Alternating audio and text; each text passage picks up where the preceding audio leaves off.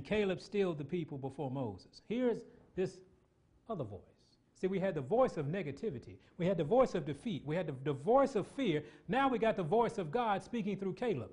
And he said, and Caleb stilled the people before Moses and said, let us go up at once and possess it, for we are well able to overcome it. Why? Because Caleb believed the voice of God. See, man, we're here to go. The scouting expedition was just to pick out where my house was going to be. It's like getting a realtor. Go out, find me a house. And they went over there. Yeah, that's a good house. That's a good house. That's how Caleb looked at it. That's how Joshua looked at it. He said, man, I want that one. Excuse me, big man. I want that one right there. And they came back, Joshua and Caleb, they excited.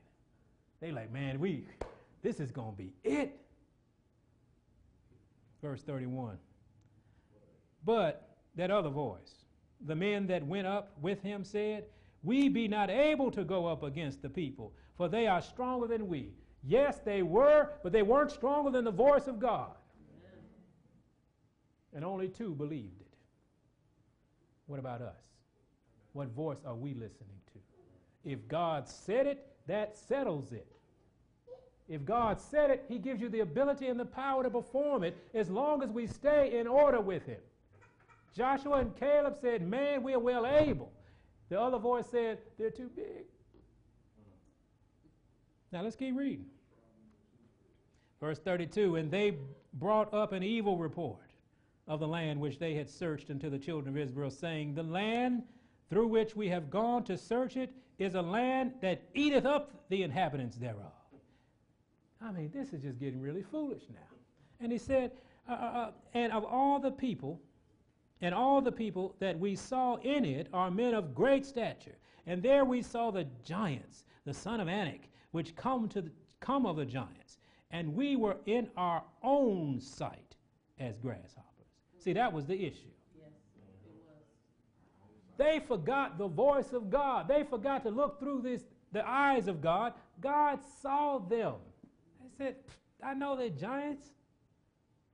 But then what happened? And then, so we were in their sight. Of course, when you go up to somebody and say, I'm scared, what do you think they're going to look at? Their job was to go find where they were going to live, how they were going to divide the land. But they came back with the voice of Satan saying, you can't take this. Why? Because Satan ruled that area. That's why the Hittites were there. The idolaters lived there.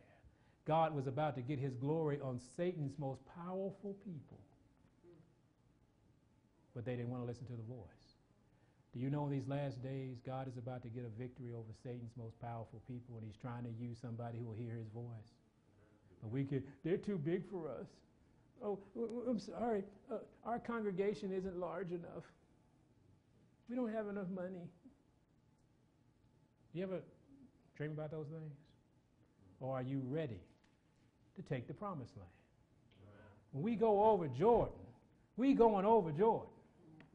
I know that's scary, but so what? We going over. We're going to do what God asked us to do. We're going to make a dent in Satan's kingdom. And if you're not ready to go, find a wagon, sit in the back, because we're going forward. Why? Not because of anything but the voice of God. Thank you for taking the time to tune us in today. We pray that you've been blessed by the word. If you would like more of these sermons, please check us out on our YouTube page, download our podcast, and like and share us on Facebook and Twitter. May God bless you today and forevermore.